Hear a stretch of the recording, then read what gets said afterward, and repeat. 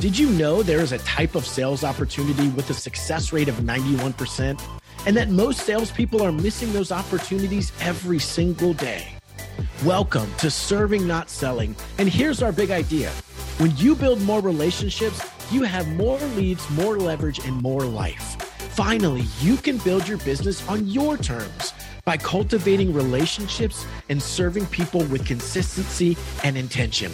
Let's get into it. Hey, everybody, welcome back to another episode of Serving Not Selling. We are glad that you are here with us today. We are going to be talking about the purpose of practice. We just had a great interview with Jim Remley. You are going to love hearing from him. He is a phenomenal man.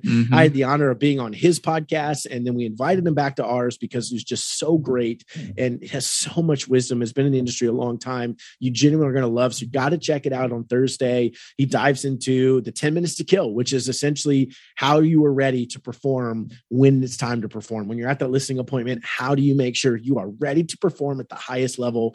And so today we're going to talk about what is it like and what's the purpose of practicing. So let's dive in. But let's start with our typical dad jokes.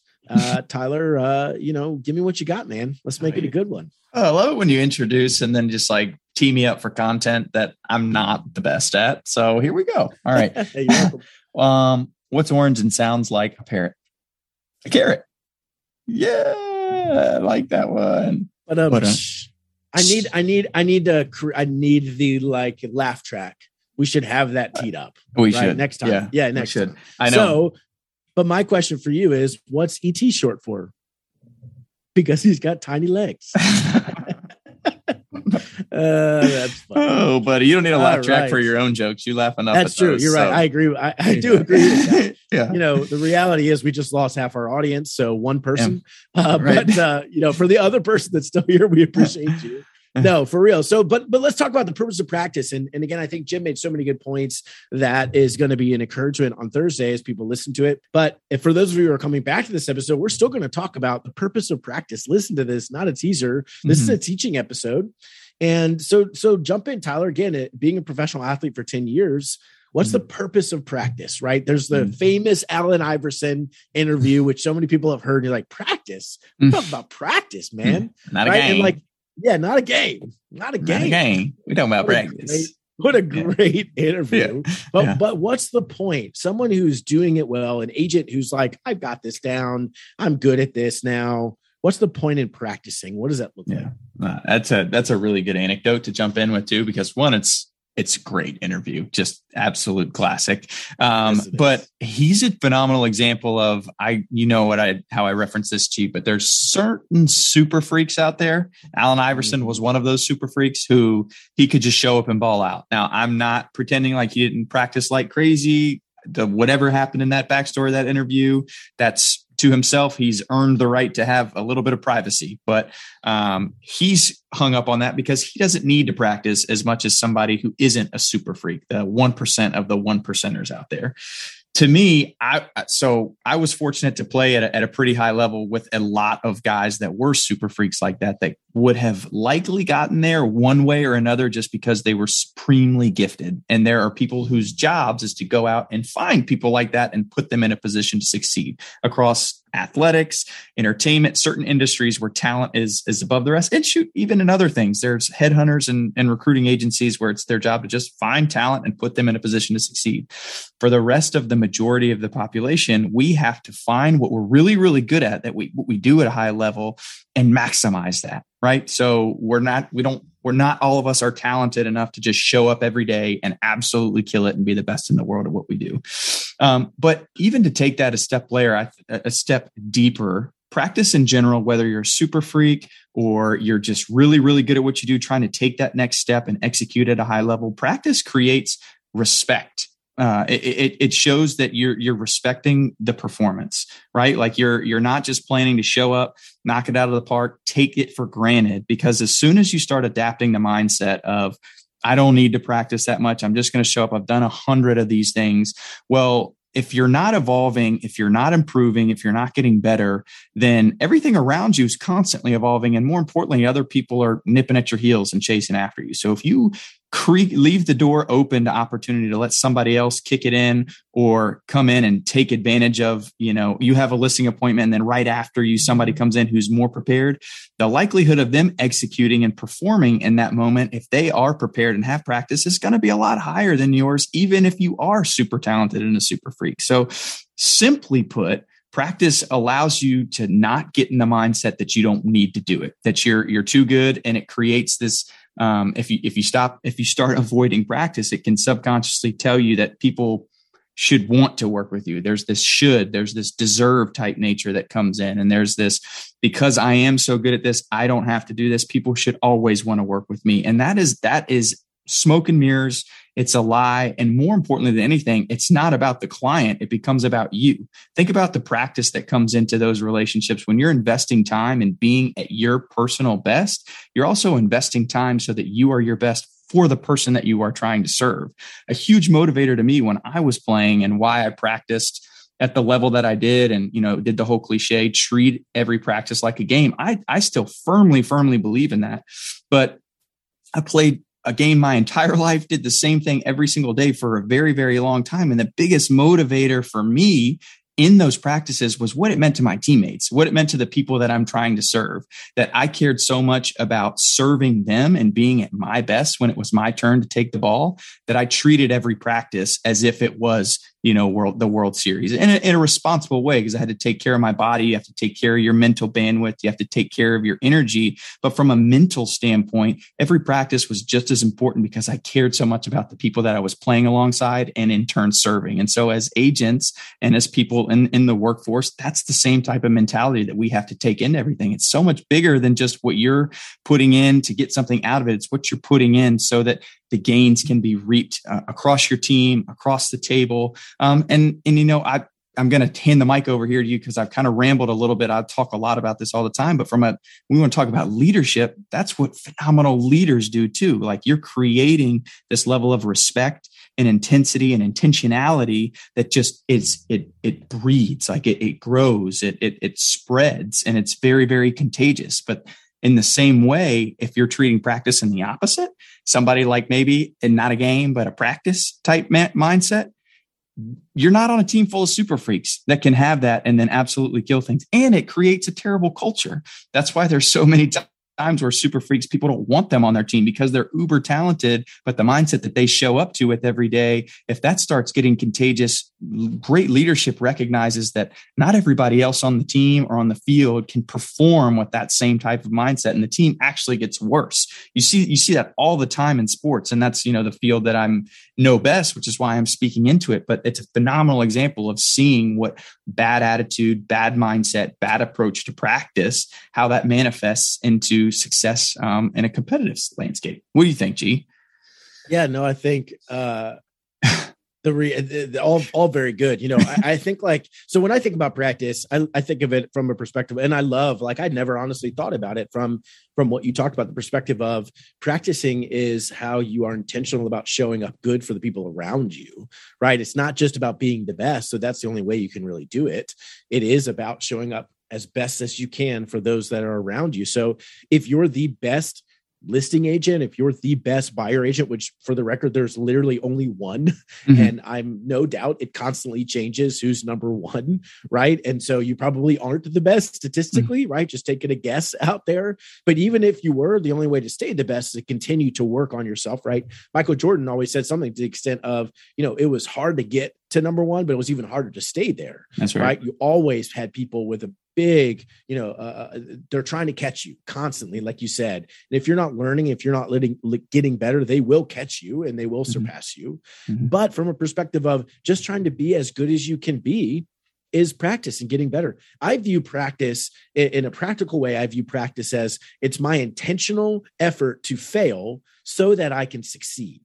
Right? Practice is my intentionally failing so that I can succeed. I mean, so much of what I've learned and read and experienced is, and we talk about this, but failure is the only way you succeed. You got to try things and it's not going to work. And then you figure it out, again, from an athletics perspective, let's say you're shooting a basketball, you shoot and miss. You're like, okay, why did I miss? Okay, maybe I need to tweak this or tweak that or whatever.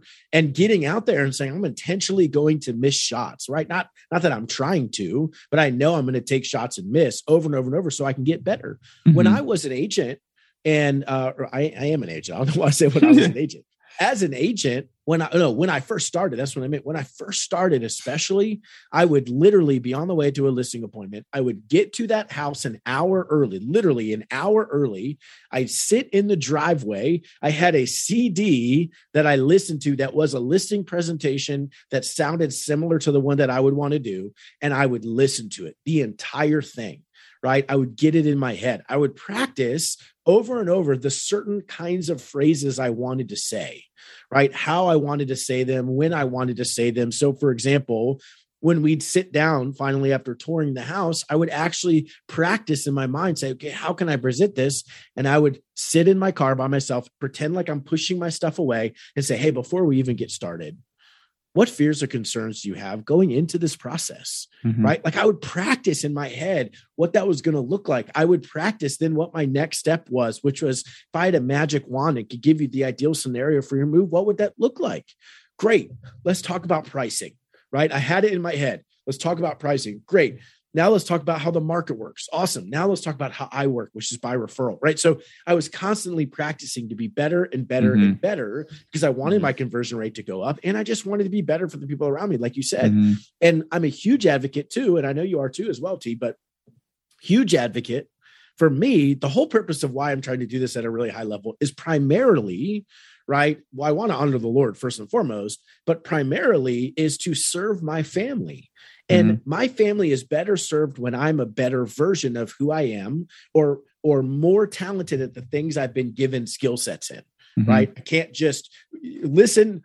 Please don't, audience, but go back and listen to literally the first episode of this podcast. Terrible, right? You did actually, when it was me and Mark, you didn't even hear the first episode. It was so bad. We recorded it twice, deleted it. And then finally on the third try, we're like, this is decent enough to put out there. And it's terrible, right? But we were practicing. We were trying to get better. Guess what? We've hired a podcast coach, right? We are intentionally doing things to work on and develop and practice and build that out. So I think the whole concept, and like you talked about, Tyler, but the whole concept of too many times as agents, we're practicing while we're playing, right? Our playing field is the phone call. Our playing field is, at the buyer consultation. Our playing field is in the kitchen with that seller. And we wonder why it doesn't work. Well, because you're not prepared.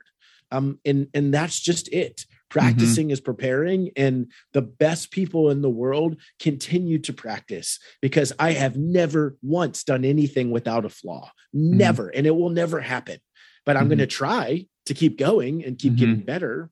And that's the only way we continue to compete with the world around us. What did you see, Tyler, too? And I think I know the answer, but the people that you played around that were at the highest level and were incredibly good, which I think applies to the real estate world too. I imagine they even, 15 years in, Albert Pujols is of the world, right? For anybody who knows, like he's over 40, he's phenomenal, Hall of Famer for sure. I imagine that guy practices all the time. Right? Like, what did you see from those people around you? How consistent were they and just trying to get better? Yeah. It is just, as you're asking that question, I was thinking about a couple of different things, but the irony in it is as a teammate, as somebody on a team in the biggest moment possible, I can tell you that the answer of who do you want up to bat in this moment, or who do you want on the mound at the end of the game, in the biggest situation, typically, if you surveyed a full team or the entire league, the most popular answer is going to be the most prepared guy on the team. It's not always going to be the most talented person. I've played with many, many guys who were really, really talented and didn't show up when the lights were the brightest, because preparation and practice creates confidence that talent cannot create. Talent creates say that again. Sorry. Preparation and practice creates confidence that talent can't begin to create. And the reason why is talent can create false confidence because talent, and we've talked about this on the podcast though, because talent creates an image of who people think you are, right? So when you're super talented, people tell you that you're the best. You do things at a really, really elite level inconsistently, but you have this perception that has been handed to you because people think that you're fantastic at what you do. But over the long run, practice and preparation creates confidence that you know that you can compete at the highest level because you've done it. You've gotten to those positions where you've pushed yourself to failure, like you're talking about. You never know your limits until you fail, right? You never, if you're just practicing and you're comfortable practicing all the time, or you're comfortable when you're playing, then you've self-imposed a ceiling that you don't even know what your true potential could be. You never have the opportunity to grow or burst through that unless you absolutely fail. And who should be failing in front of a client or at a listing meeting or within a relationship? You should never be failing in those places. You should be failing at your own cost, which comes in practice, right? Yeah, like you should never be treating the person sitting in front of you as a dry run, or like, what does that tell them? That, you got their name wrong, or you got the house listing, the address inaccurately, or you stumbled over, you forgot to ask a question that was super important and you neglected what was most important to them in the process. Like, nobody would sit here and say, in their right mind, that actually cares about the relationship, nobody would sit here and say like, that's no big deal. No, in hindsight, if you care about the people that you're aiming to serve and you're in this business to truly serve, which is why we're here and why we're having conversations like this, then you would beat yourself up over something like that. Now, it's going to happen. Inevitably, we're all imperfect. We fail, we mess up. How you handle that is with humility. I've also seen at the highest level, the people who are the most humble are the people who practice the most, because they recognize that they're not perfect. They recognize that they're not the best. And so they push their limits. They recognize their fail, and they care so much about it. And I'm going to put a pin in it there. There's more. But it's good. Yeah. There's so much more to that. And I think, you made me think about, one of the reasons this is exactly what we teach is people don't make decisions. Consumers aren't picking an agent based on who's the best agent. They're picking an agent based on who do they like and who do they trust. Mm-hmm. Right. And in this context, exactly what you're talking about, Tyler, the reality is the best agent, if the best agent always got all the business, in my market, there's 11,000 agents. We wouldn't still see agents who are really top agents still take pictures with their cell phone, right? Like, if a consumer could determine who's better, that agent would never get business. So clearly, that's not how they're making a decision. They're making a decision based off how much do I like this person, but how trustworthy are they? And the trustworthy person, exactly what you're talking about, Tyler, which I love the example in sports, the trustworthy person is the person that's practiced. And when they get a question from a seller, they're not like, that's a really good question. I'm not really sure. It's, I prepared for that. Right. Oh, great question. Here's what I think is the best approach for you here, right? Or whatever. Hey, Garrett, what about this? Well, that's a phenomenal question. This is what we typically do, right? It's the person who's prepared to react to whatever the situation brings. That's what practice does. They're going to choose you based off whether they trust you. They're not going to trust you. I'm not going to trust a roofer when I say, well, what about when, you guys run into this spot and I'm a little bit worried that, that plywood over there is soft. I don't know. I would need to ask. Okay, I assume you should know that answer, right? Like, you're not hired, right? So it's the reality of practice means we are prepared. We show up as more trustworthy. And that's how ultimately they're going to make a decision. That's what we teach. That's exactly what we teach. And that's what we encourage people to understand. That's how they need to show up. That's the importance of practice. So agents, check it out on Thursday. And if you're listening to this after the fact, go check out the episode with Jim Rimley. Phenomenal. Just a great, brilliant man. We hope this has been impactful. As Tyler said, we could talk about this for hours, but we hope this is impactful. Go out and practice more, practice harder, practice by yourself, practice with your friends, practice wherever, with your spouse, with your kids. It doesn't matter. Get out and practice and just work on getting better, a little bit better every day. It's ultimately how we have success consistently. Just improve a little bit. Practice. We hope that's encouraging to you, agents. Thank you so much for sharing this with your other agent friends that can be encouraged in this way as well. Like Tyler said, we're here because we want to serve. That's literally the only reason we're here. We want to serve you. Tell people about this episode. Tell people about this podcast. We would greatly appreciate it. Agents, we will see you next time. Thanks for listening to Serving Not Selling. And especially thank you for sharing the show with other salespeople and reviewing the show on your favorite podcast app. Every time you share the show, you are potentially changing someone's life. And if you're loving this whole business by relationship approach and you want help to start your own perfect 36 touch system, we can do most of that work for you. Just go to businessbyrelationships.com/chat to grab a time to chat with me to see if we're a good fit. And stay tuned for the next episode of Serving, Not Selling.